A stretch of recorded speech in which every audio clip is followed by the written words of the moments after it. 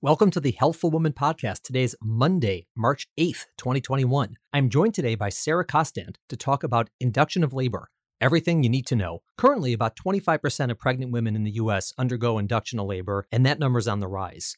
Sarah and I talk about why we might recommend an induction and what our thought process is in coming to that recommendation. Also, for anyone who is scheduled for an induction, we go through the process step by step to give you a sense of what to expect. I have found that the process can be a lot less anxiety-provoking when women have this knowledge up front. On Thursday, our high-risk birth story is a really powerful one. I'm going to be joined by Julie Mafuda, who's going to tell the story of her delivery in the height of the pandemic. Next week on Healthful Woman, I'm going to be joined by influencer Fortune Duche to talk about influencers and wellness. Reminder, we're going to have a Healthful Woman podcast every Monday and a high-risk birth story every Thursday. So be sure to subscribe to both. And if you're on Apple, we would really appreciate you giving us a 5-star rating for both podcasts. Thanks for listening. Have a great day. Welcome to today's episode of Healthful Woman, a podcast designed to explore topics in women's health at all stages of life. I'm your host, Dr. Nathan Fox, an OBGYN and maternal fetal medicine specialist practicing in New York City. At Healthful Woman, I speak with leaders in the field to help you learn more about women's health, pregnancy, and wellness. Sarah, welcome back to the Healthful Woman Podcast. So nice to see you. Yep, good to see you too. Fantastic. So we're going to be talking about induction of labor, which is really common, and we're going to cover what it is, why we do it, how it's done, but also be kind of practical for our patients, what to expect with an induction of labor, because I know a lot of people heading into it have a lot of questions, and it's uncharted territory for them. And a lot of them are actually tuning into this podcast just to hear what it's like. Absolutely. We were talking last time I did a podcast. We need to do something pregnancy and labor related. I covered pre-pregnancy, post-pregnancy recovery, and now we're actually getting into the delivery. We're working our way towards the middle of pregnancy. Right, exactly. So for induction of labor, essentially, it happens a lot in pregnancy. It's pretty common. Every practice is a little bit different, but in the US, I think like 25 or 30% of women who are pregnant ultimately get induced at the end of pregnancy. And I'm not sure if people are aware of that.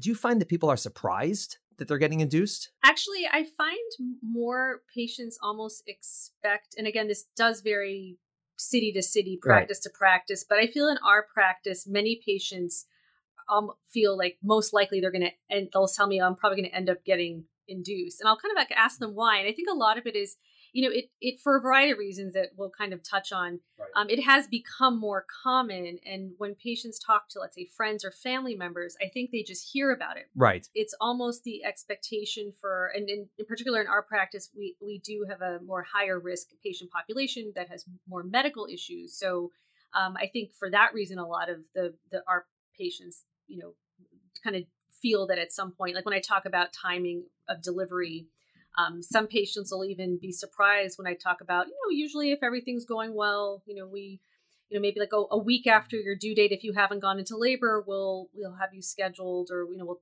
talk about an induction, and they'll be like, wow, I'm going to go that far in the pregnancy. Some of them are not only shocked and surprised, and some are quite dismayed by that. It's like, I didn't want to be induced early, but I didn't want to go that far.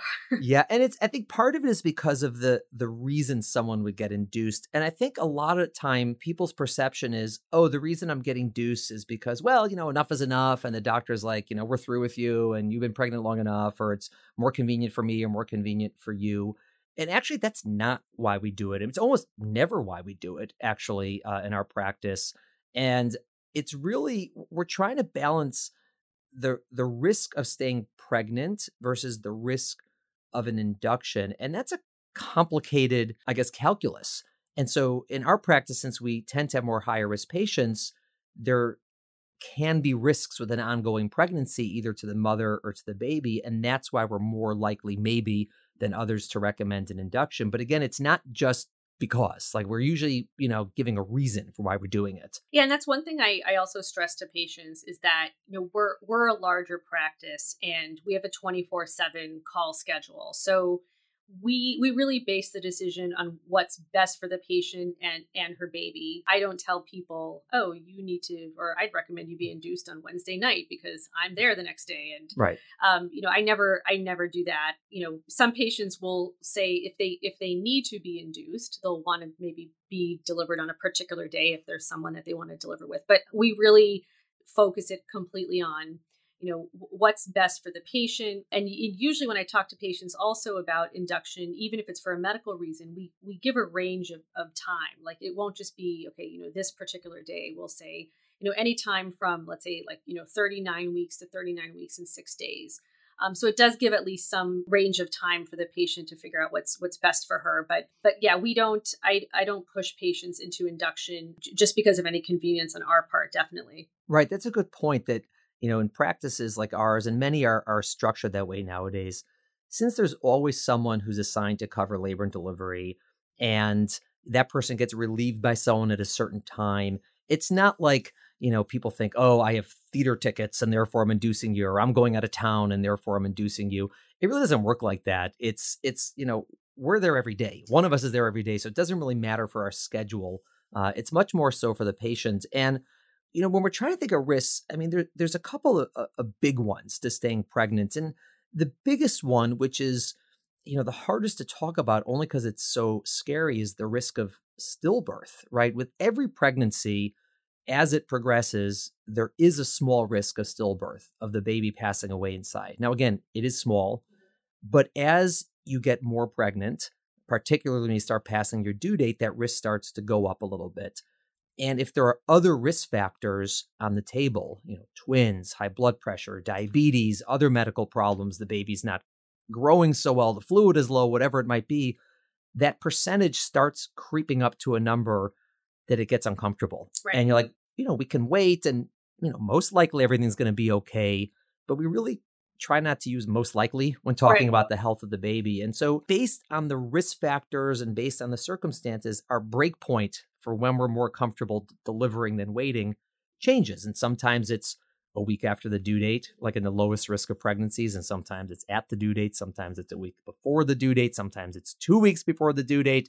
And so different people are going to get different recommendations for induction based on their specific circumstances in their pregnancy, both their risk factors and how things are going along for the baby. I would say what you mentioned, the risk of stillbirth, as uncomfortable it is to talk about, is what drives some of this, most of the decision making regarding induction of labor. And the one instance that would also, as from a maternal standpoint, from the mom getting sick, is women with high blood pressure or women who develop preeclampsia. There's a risk to the baby, but there's also actually a risk to the mom to staying pregnant longer, because preeclampsia is something that can be very dangerous for the mom. So in a woman, let's say, who has well-managed chronic hypertension, comes into the pregnancy with it, but her blood pressure stays normal throughout the pregnancy. Maybe she's on a medication during the pregnancy and everything's going well. There is a point where we will say, we, even if things are going well, we don't recommend going past this point in the pregnancy, not just because of risk to your baby of stillbirth, but also risk to you, because if you get preeclampsia, that could make you very sick and that could be potentially life-threatening for you. So there are some issues that we will recommend induction for that are really just related to the risk to the baby. But that's one instance where it's also related to the mom's health as well. Right. And I think it's important for women who are getting a recommendation for an induction of labor and they don't really understand why, or maybe they're not comfortable with it or even opposed to it. It's important to speak to your doctor and say, why are you recommending this? I mean, what is it that you're concerned about that is making you recommend an induction and to sort of, quote unquote, end the pregnancy at a certain point in time? And you may end up hearing something, well, I'm concerned about stillbirth, which can certainly be freaky to hear. But you may hear something like, well, it's for your health or whatever. And I think it's important to get that understanding, because when people, talk about induction, they often even don't understand what's going on and why it is. But typically there is a good reason for why it's being recommended. And the only reason you may not want to talk about it is if you just don't want to talk about the idea of stillbirth because it's just too painful to think about, which is understandable, which is also why we try not to just drop that on the table towards the end of pregnancy, because there has to be some, art in bringing that conversation up without scaring people too much. But if you don't know why it's happening, just ask and your doctor will be able to tell you. I'll look up and bring up statistics specifically just so patients can understand when I say there is an increased risk of something. Some patients will ask, okay, well, like what's the degree of increased risk? And I'm happy to actually, show the numbers. And for some patients, they're like, okay, that actually makes sense to me now, as opposed to just saying that, it's just an increased risk. Some patients, I'll bring it up and they'll say, okay, fine. Like that's totally, right. Especially, some and they're patients, happy to be done. They're like, thank God, great. 39 weeks, 38 right. weeks, if there's a medical issue. But there are some patients that really, they understand that they may be higher risk and we're recommending delivery at a particular time. And we'll again go into this a little bit more, like they really wanted to go into labor on their own. And so for them, I think it's a little harder to, go along with the idea of an induction. And it does take explaining, even if the patient knows that she has a medical issue and suspected that this would be the case. When you and I were training, there was this rule in obstetrics that if you induce someone's labor, you are increasing their risk of a cesarean. And because of that, we were very hesitant to induce people unless it was absolutely necessary, because we don't want to increase the risk of a cesarean. And that is definitely the thought amongst women, amongst, the lay press, amongst pop culture, amongst online, whatever it is. But what's interesting is in the past few years, a massive study was published showing that that's not the case.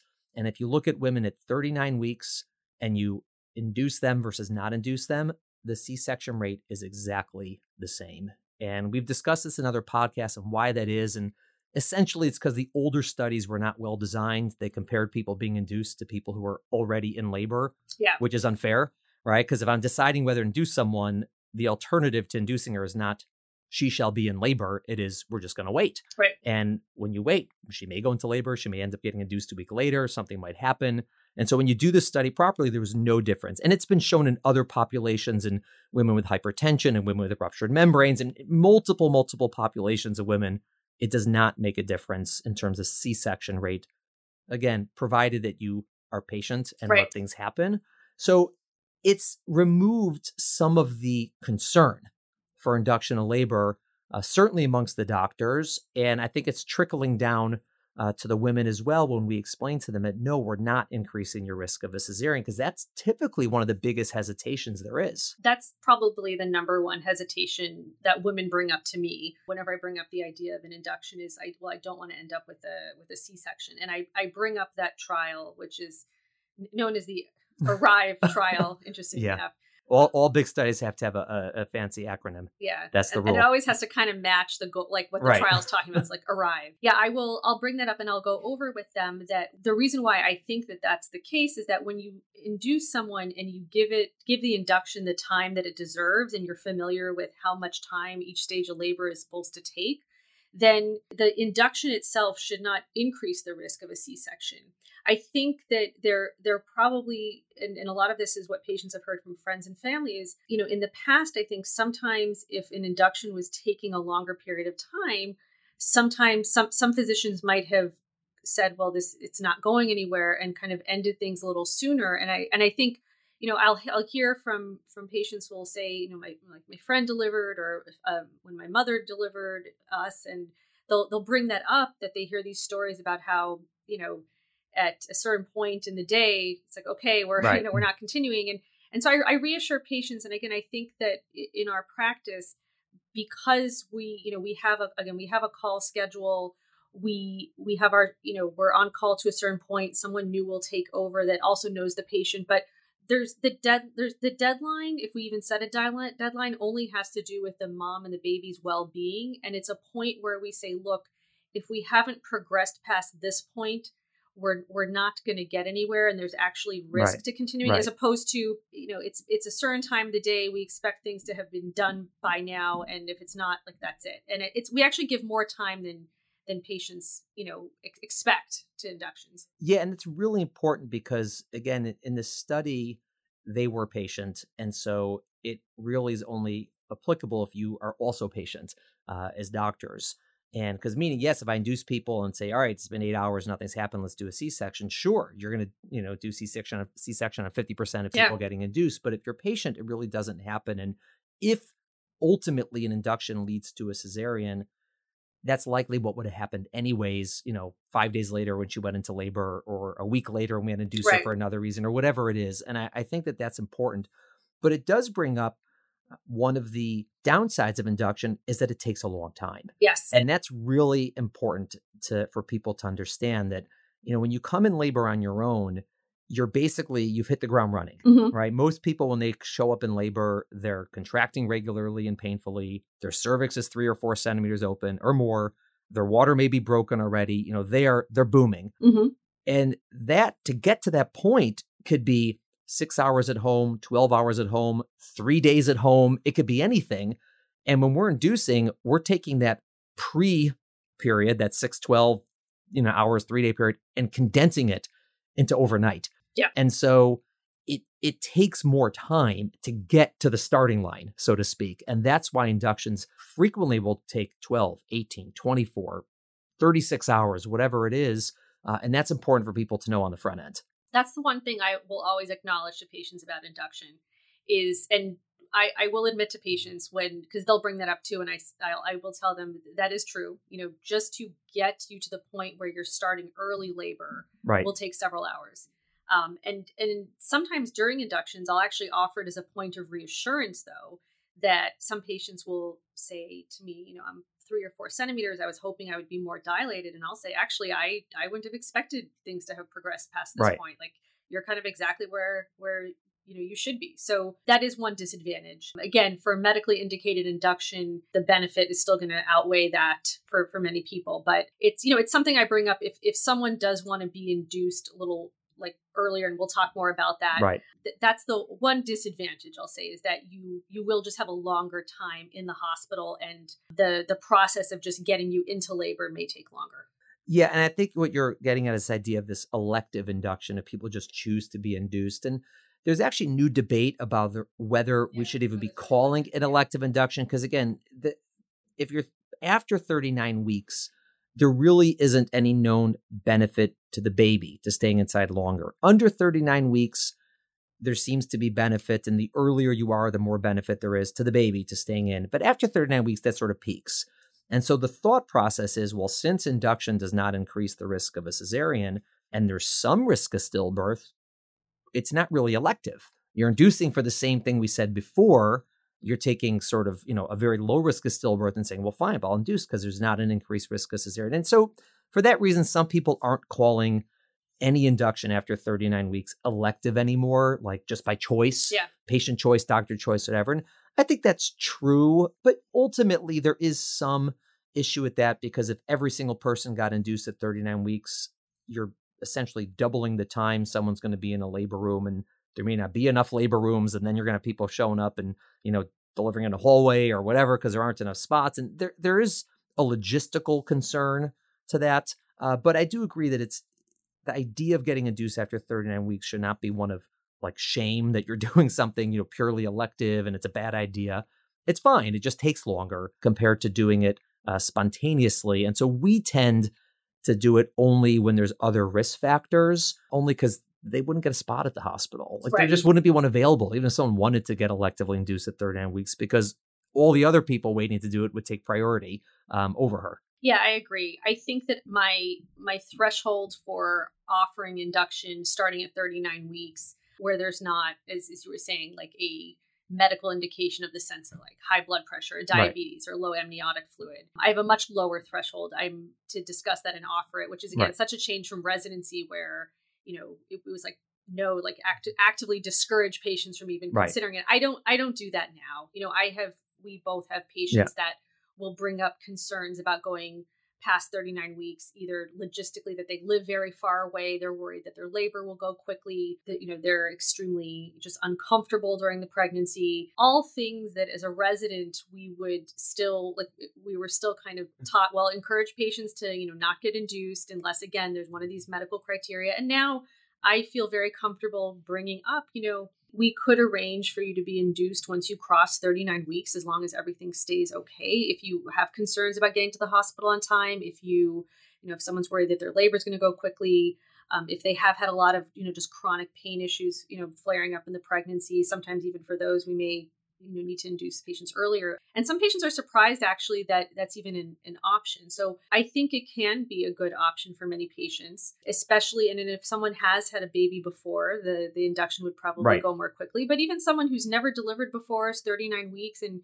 is, wants to discuss induction, I think we're fine with it. And as long as we can find a spot at the hospital, and as long as the patient just understands that the time it may take to have a successful vaginal delivery, we'll be there and we'll do it. Right. And we function under the constraints of our hospital, like everybody does. And like you said, if we're there every day. Right. So for us, it's not inconvenient or convenient for someone to get induced. It is like, it's fine. But at the hospital, there's a lot of people being delivered. And if, there's 5 people getting induced that night, all of whom have a stronger reason than, our patient, she's going to have to wait, essentially. And I explain that to people also, that we're okay with it, but just, we have to operate, under the constraints of our hospital and volume. And that's true everywhere. It's not unique to where we deliver.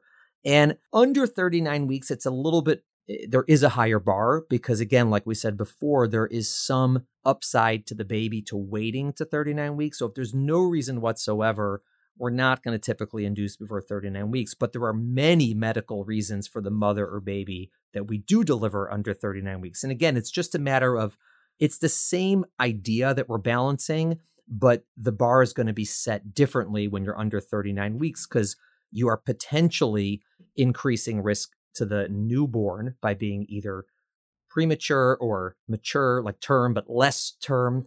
And so you really have to have a good reason to induce beforehand. And that's been a big push in the past several years for good reasons, to not induce people for sort of mediocre reasons prior to 39 weeks. Yeah, many patients are surprised because they'll know that 37 weeks is what we consider term. Right. But even at 37 weeks, some babies that are delivered, even if it's just spontaneous, labor, like mom goes into labor, delivers, some occasionally will have some breathing issues or, some issues with jaundice or feeding, very mild. And those babies usually do very well. We don't expect any long-term issues. But after 39 weeks, the risk of that pretty much is eliminated. So between 37 and 39 weeks, if someone otherwise is doing fine, there's no reason to induce. Well, we won't. Obviously, if there's any issue that could pose a risk to the mom or baby, we'll go ahead. But that's why if things are otherwise going well, 39 weeks is really what we try to get to, especially if there's really no medical issue.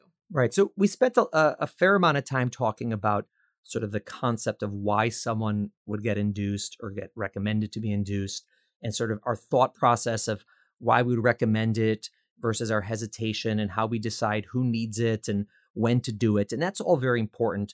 And I want to shift now to sort of the second aspect, is just how do we do it? Like, what is it that we do to induce labor? And then the third part is sort of what to expect, from the patient's perspective. So in terms of how we do it, the way I try to explain to people is, when someone is going into labor on their own, there's a slow process where the cervix over time softens, shortens, opens a little bit. And at the same time, the woman's going to have contractions that are getting closer together and getting stronger. And they don't always happen at the same time. Sometimes she's contracting before the cervix opens. Sometimes her cervix opens before she contracts. Sometimes they happen simultaneously, but it takes a while. And the point of the induction is basically to take someone who none of that is happening and to get her to cervix open, contracting, artificially. Yeah. And there's different ways that we can do that, but all of them require something. Right? We have to either give a medication or do something physically to the cervix. So what are the options that we have to induce labor? The first options are kind of in the category of what we call cervical ripening agents. Right. And we use these for our patients who come in who have a cervix that is closed and fairly thick, which is, I would say, most of our patients, especially if they've never had a delivery before. Probably the option that we use the most, which I actually like the best for a number of reasons, is a cervical balloon. And what we basically use is it's like a thin rubber plastic catheter that you place in the cervix while I'll do it, or one of the residents will do it while they're doing an exam. And it's placed into the cervical canal. And then there's a balloon at the tip that's inflated with usually water or saline. And mechanically, as it's being inflated, as you can imagine, this, the cervix is a fairly pliable, softer structure. So when the balloon is inflated, it will push open the cervix. And we leave that balloon in as long as it needs to stay in to just mechanically open the cervix. Now, we're not trying to have someone go from closed to 6 centimeters with this balloon. The balloon fills only to a certain point. Right. And I would say by the time it slips out, by the time it's dilated the cervix enough, the cervix might be 2 or maybe 3 centimeters dilated. The other thing that the balloon does is it will trigger the release of certain chemicals in the cervix that may also help further soften the cervix. So our goal after placement of the balloon is that by the time it falls out, which can be anywhere from, I've had it fall out 20 minutes later, I've had it take 6 or 7 hours. Most people, I would say it's probably in for like 2 to 4 hours before it falls out. The goal is that we now have a cervix that's maybe 2 or 3 centimeters dilated and a little bit softer and ready for the next step in the induction process. Right. I mean, essentially, it's the balloon at the tip of this catheter is about the size of a golf ball, give or take. And it's actually the same catheter that we've used for a long, long time for urinary bladders. It's called a Foley catheter. And the concept is when you slip it in, it's nice and skinny, and then you can inflate this balloon from the outside, but the balloon inflates on the tip all the way at the other end. And so you put in this thin catheter, inflate that balloon, and then when you put it on tension to like pull it out, it slowly gets pulled out of the cervix. It's like pulling a golf ball out of a cervix, basically. And so by the time it comes out, like you said, the cervix is open to some degree and usually softer, and frequently she's started contracting a bit as well, but it takes time. And you were going to probably go into some of the other ways you can get the cervix to soften and open for induction as well. Yeah, another effective way, which I've also used in the past, is there's a medication called misoprostol. It's also known as Cytotec. It's actually a medication that used to be used or still used for stomach ulcers, obviously in non-pregnant patients, because it was also found that it helps soften and dilate the cervix as well. When we use it, it can either be taken by mouth or it can be placed actually in the vagina. And it's just a pill, or rather even a piece of a pill, because the pill will be cut up into small pieces. And every 4 hours, it can be placed in the vagina, and then it gets absorbed, and it will help the cervix again soften and dilate. I tend to find it most helpful if a woman's cervix is so closed that I couldn't even place a balloon in her cervix. The reason I try to use the balloon, and again, this really varies from place to place, and there's no right or wrong answer to this, but I tell patients I like using the balloon because there's a little bit less of a risk of a patient having almost too many contractions. With the misoprostol, it can be very effective, but some women are very sensitive to it, and once it's placed, they'll go from not contracting to sometimes contracting every minute. I've even had to give medication to reverse the contractions. So a lot of patients will actually ask about it because to them, because it's more of a pill, they actually request it. And I'll explain to them the reason why I prefer the balloon. And if a patient really, didn't feel comfortable having the balloon, we could talk about it. But I think a lot of patients see it as, it seems like a more gentler option, but and again, it can be very effective and very helpful in many cases. What I always tell patients is that the one downside to the misoprostol is that it can sometimes cause what we call hyperstimulation of the uterus or too many contractions. Yeah, I agree. And when I was training, we did the misoprostol for everybody. Mm-hmm. We did too. Every 3 hours, as the intern, you're just going around the floor, putting them in, midnight, 3 a.m., 6 a.m., and you're doing that. And it's fine. It works. I find that the balloon, I prefer the balloon also. And I find that number one, I think it's more predictable.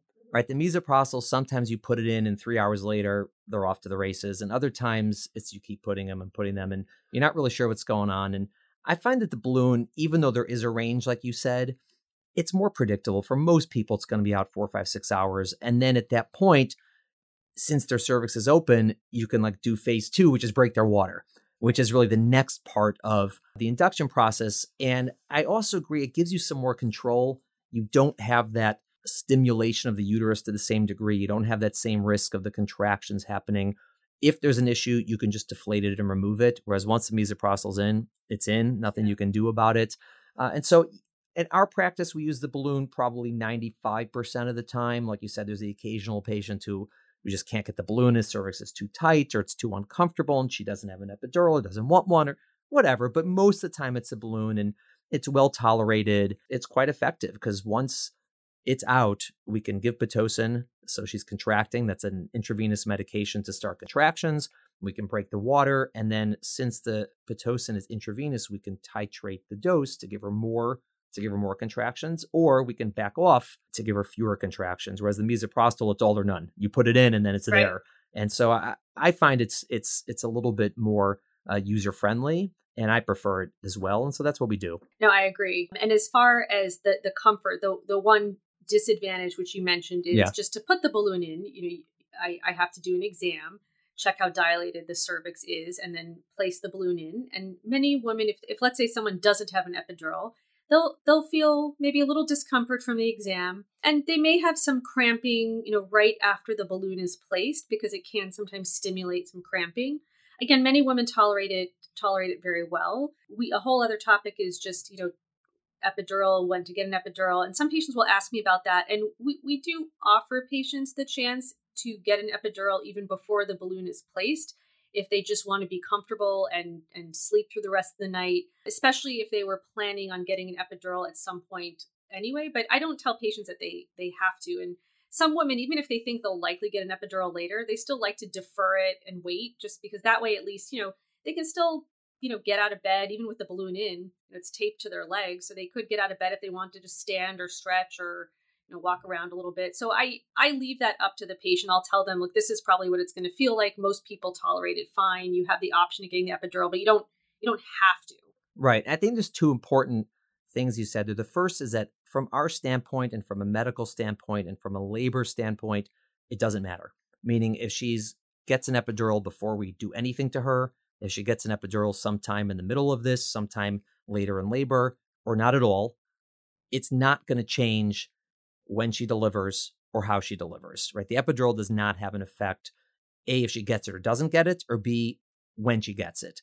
And so that's very, very important. I mean, the decision that she's making about the epidural is only what she prefers. And so in New York City, 90% of women plus get epidurals. Some don't, and that's great. And they don't have to if they're getting an induction, but it might be more difficult because, again, it's a longer time and you're not at home doing something over many, many days. You're sort of compressing that into 6 hours. And so for many women, it might be more uncomfortable than spontaneous labor, only because, again, we're sort of like hitting the gas quickly. Yeah. But it's up to her. And I tell women the same thing. If she wants an epidural before we start, great. We can put in the epidural, then put in the balloon. Since we usually start at night, she can sleep potentially because she won't feel any pain. And then it's there for her labor, and that's fine. The epidural will last as long as we want it to because it's a continuous infusion. There's no endpoint on the epidural. If she doesn't want an epidural at all, fine, great, no problem. And if she says, I want one, but I want to wait till the morning, also fine. It's all good on our end. And so, and it's not a decision she has to make before she comes in. She can decide on the spot or whatever. Most people know if they're going to get it beforehand because they're going to, decide before we start they're going to get it. But ultimately, it's not a decision that quote unquote matters in terms of her labor. It's really what experience she's looking for. Less pain, then she'll get it earlier versus she wants, to feel the contractions and have more mobility, then she'll wait or not get it at all, which is fine. In terms of the cervical ripening, so that happens. And then we were talking about before, after that happens, we really have to continue typically some medication so that she's contracting. Not always, sometimes either the misoprostol or the balloon will put someone into labor and then she's contracting on her own and we don't have to do anything. But I would say that's the exception. Most people will end up getting Pitocin, which is the sort of commercial name for oxytocin, which is basically stimulates the uterus to contract. It's the same thing that her brain makes naturally when she's in labor. But we give it intravenously. We give it on a pump. It's titrated. The dosing is very precise. We go up by a certain amount, so that it's safe. And we're just giving her the dose that gives her a normal contraction pattern, which is about every 3 minutes or so. Could be every 2, every 4, but around every 3 minutes.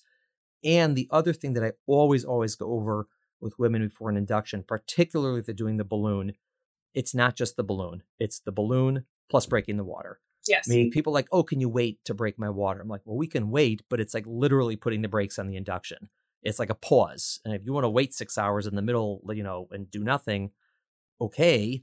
but nothing's going to happen really unless you break the water, because it's the next step in inducing labor with that balloon. And that's a really important point, because some people hear otherwise, and they think that once we break the water that there's some clock that gets started and they have to deliver in a certain amount of time. And that's not true. It's just part of the process of inducing the labor. It's a big topic when I discuss inductions. And I've also had some patients will request, not to break the water, to continue the Pitocin longer.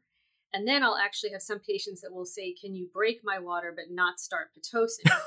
And so I've had both discussions with patients. The patients that ask about just breaking the water many times have had a prior delivery where their water breaks, and they'll tell me, then I deliver 2 hours after my water breaks with all of my kids. So that's a little bit of a different story. Right. But I would say for the average patient who's coming in for induction, I do recommend both, and both simultaneously. We always we won't do anything without our patient's consent. So if I discuss breaking the water and a patient says, I don't want you to do it, I understand why you're recommending it, but I don't want you to do it, we will start or continue the Pitocin. But I do tell patients that it will end up prolonging their time on the labor floor, especially if it's a first baby. Usually Pitocin alone, even when we're, again, like you said, slowly increasing it, we're not trying to make the patient over contract. But often what breaking the water does is it helps the baby's head press down more on the cervix, so that when the uterus contracts, the head actually acts to push and help dilate the cervix. And when the water's not broken, even if the head is just, gently resting on the cervix, it's just not putting as much pressure, which is one of the reasons why the breaking the water can help. And also breaking the water helps even release more, chemicals that, again, can further soften the cervix and further help potentiate or just increase the effect of the Pitocin. I recommend doing both at the same time. I reassure patients, I explain how I break the water. I'll explain it's not going to hurt you or the baby. It's basically, it sounds kind of funny to say that, but it's similar to popping a water balloon. Yeah. That's basically what the amniotic sac is. And the fluid, some of the fluid drains out slowly.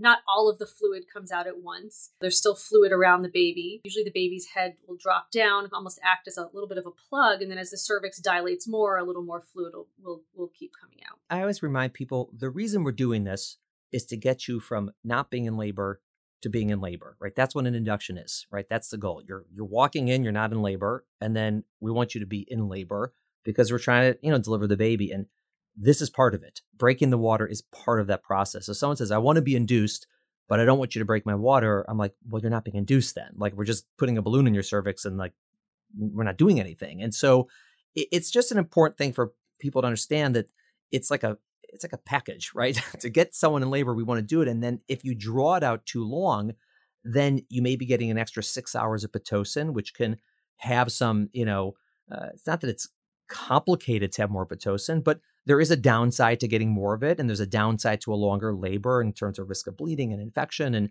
so typically you want to do things in the most expeditious way that remains safe, right? You don't want to overdo it, like you said, and that's something that, we train to do. And, we sort of know how to do that. And that's important.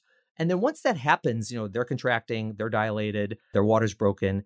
It's not markedly different from someone who comes in labor, other than it's a little bit slower. Like you said, their cervix is usually not so thinned out. It's still thicker. So, and you're talking from that point when their cervix is open, 3 centimeters or 4 centimeters, they're contracting regularly, and we break the water. It's very typical that it's going to take, 12 hours from that point till they deliver. It could be shorter, and that'd be great. But, so I tell people, if they're going to come in at night, let's say at, 9, 10 at night, get an epidural or not, get their balloon placed around midnight and their water broken around 6 a.m, it's not remotely unusual to deliver in the evening, 6 p.m., 7 p.m., 8 p.m. And that's fine. That's normal timing, and sometimes longer.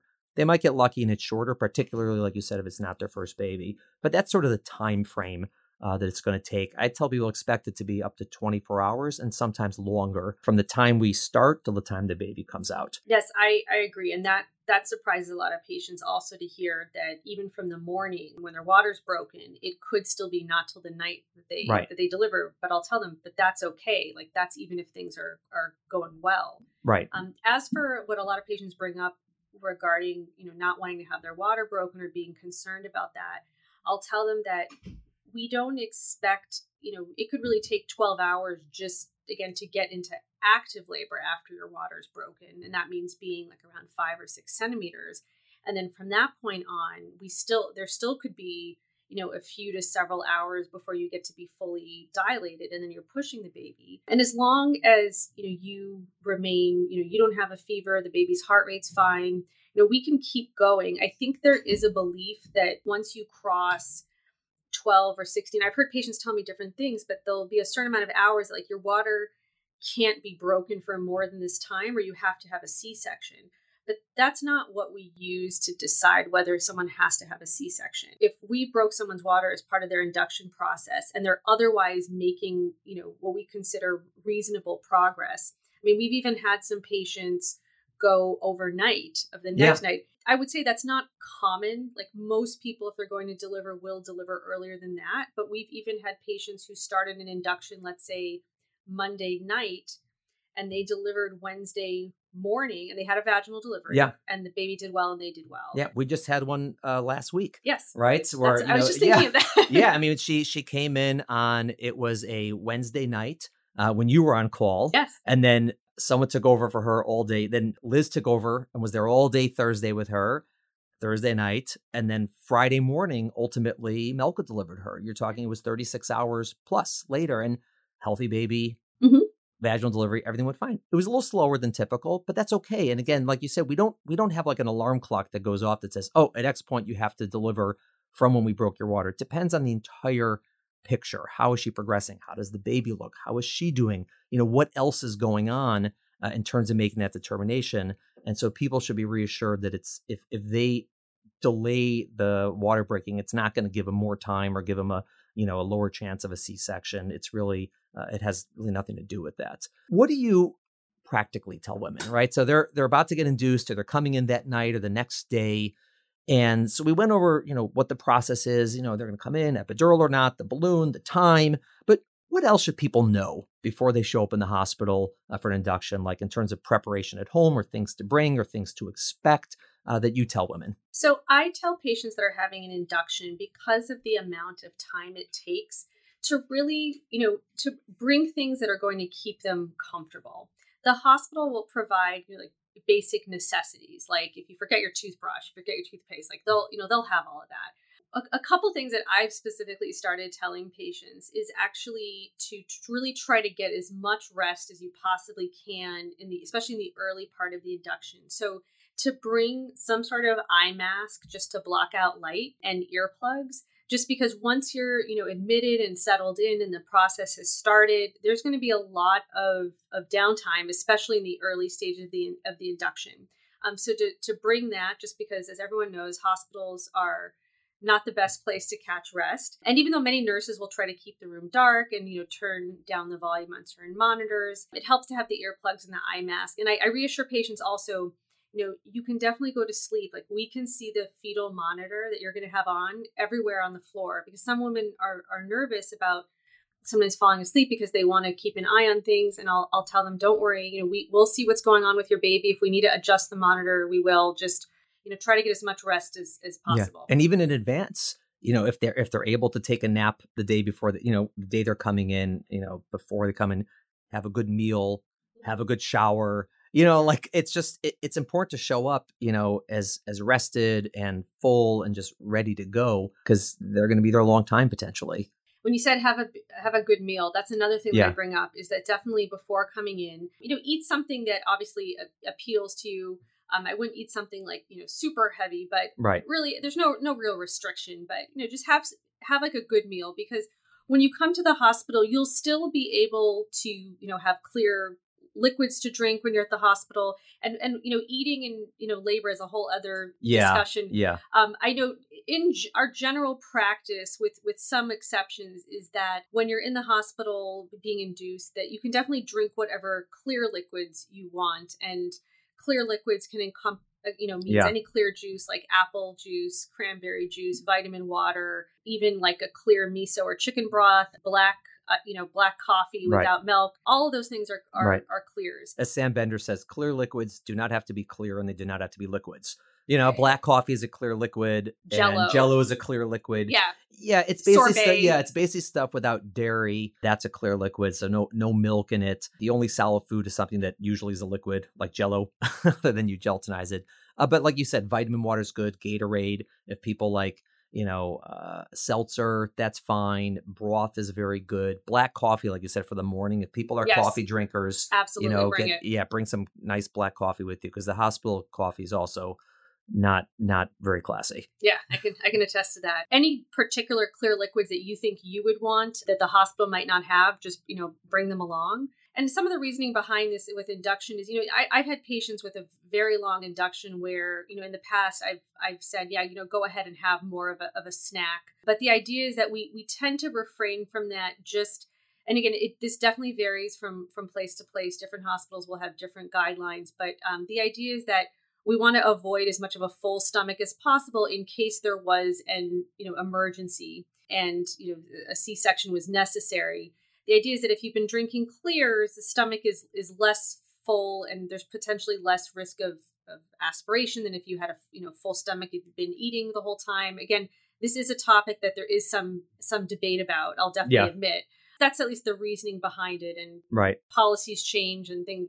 Ideas about this change all the time. Yeah, so. The current hospital policy where we delivers, they don't want women having solid foods. That might change. Other hospitals is different. We don't make that policy. Yeah. We're just we're following the rules. Yeah. But that's something. If you're not with us, you should ask about that. Say, hey, to wherever you're going to deliver, what's the rule on eating in labor, and they'll tell you what the hospital policy is for you. So I also bringing chargers for your phone, for your I don't know, your laptop, bring stuff if you're going to get some work, or you want to watch movies, or you want to, do something or do emails. Totally fine. Bring something to read if you prefer. Again, if you're going to be reading, bring your reading glasses. Like, these are things that people don't always think about. And it's not just you, but if someone's coming with you, if your partner's coming with, he or she's going to need all the same things, right? And they can eat typically. Yeah, exactly. Snacks for the partner that you'll kind of guiltily eat. When my wife was in labor, I had my bag. Snacks for dad. So I got my whole bag of food that I want. And also since it's a long time, we're in Manhattan. People can order food to be delivered. If it's in the morning, 4 centimeters, break the water, Pitocin starting. We're like, hey, maybe 10, 12 hours. If her partner wants to go get breakfast and come back. I mean, there's, as long as you're available by cell phone, different people feel differently about whether they want to be there the whole time with their partner, or whether they want to come and go, or maybe they have, childcare to attend to at home. And, that can be individualized. But typically, since this is a longer process, it's not like coming in labor where you may deliver at any minute. We sort of can predict that unless something crazy happens, it's going to be a while. So there's a lot of options for coming and going. COVID throws a wrench into that. Yes, definitely. So if you're listening to this and there are COVID restrictions abound, something to ask about, whether partners A can come, B can come and go, how that works. But generally, in the world of the normal, partners can come and go, and other people can come in, and doulas and other family members in and out. And so that's just important to remember in terms of planning your own induction. Yeah, COVID, it's funny because the delivery services to Mount Sinai for food have definitely been booming in business, because at least at our hospital, and I think this may still be the case for now, partners, once they were there, could not leave and come back during labor. Once their partner delivered and they were on the postpartum floor, then they could actually come and go home and pick up stuff, and they didn't have to stay there for the full time. But and again, that could be different in the next in a few weeks or a few months, and every hospital is also different with that. Yeah. And that's important. And it's like the labor floor is like a secure unit, and the postpartum floor is a little more lax. It's one of these things with what is the level of acuity there, and what's the space and the processes. And so it is a little complex to figure this out. So definitely ask in advance what's the most up-to-date policies for that. And it's also important, again, if you're going to have a support person in labor, like a doula, again, to ask her or him, what is the plan? Are you going to be there for the whole induction, for parts of it? Because again, the doula has to rest also. And these are things to just plan in advance. But all of it is based on the idea that this is going to be longer than if you just showed up in labor. Right. And a lot of the planning is for that. So there's the regular things you bring to the hospital, but then the extra planning because it's going to be longer potentially.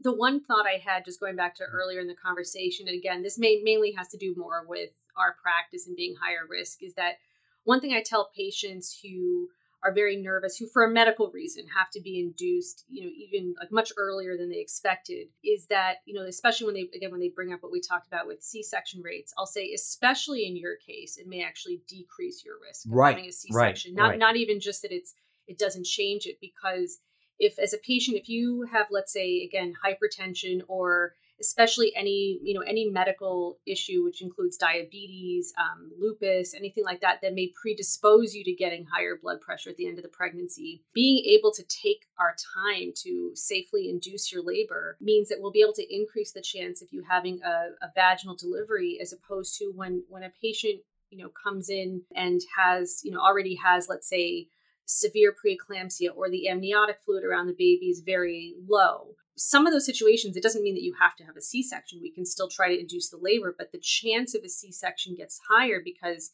if a patient's blood pressure is uncontrollable, we may not have the time to have them continue to have a vaginal delivery.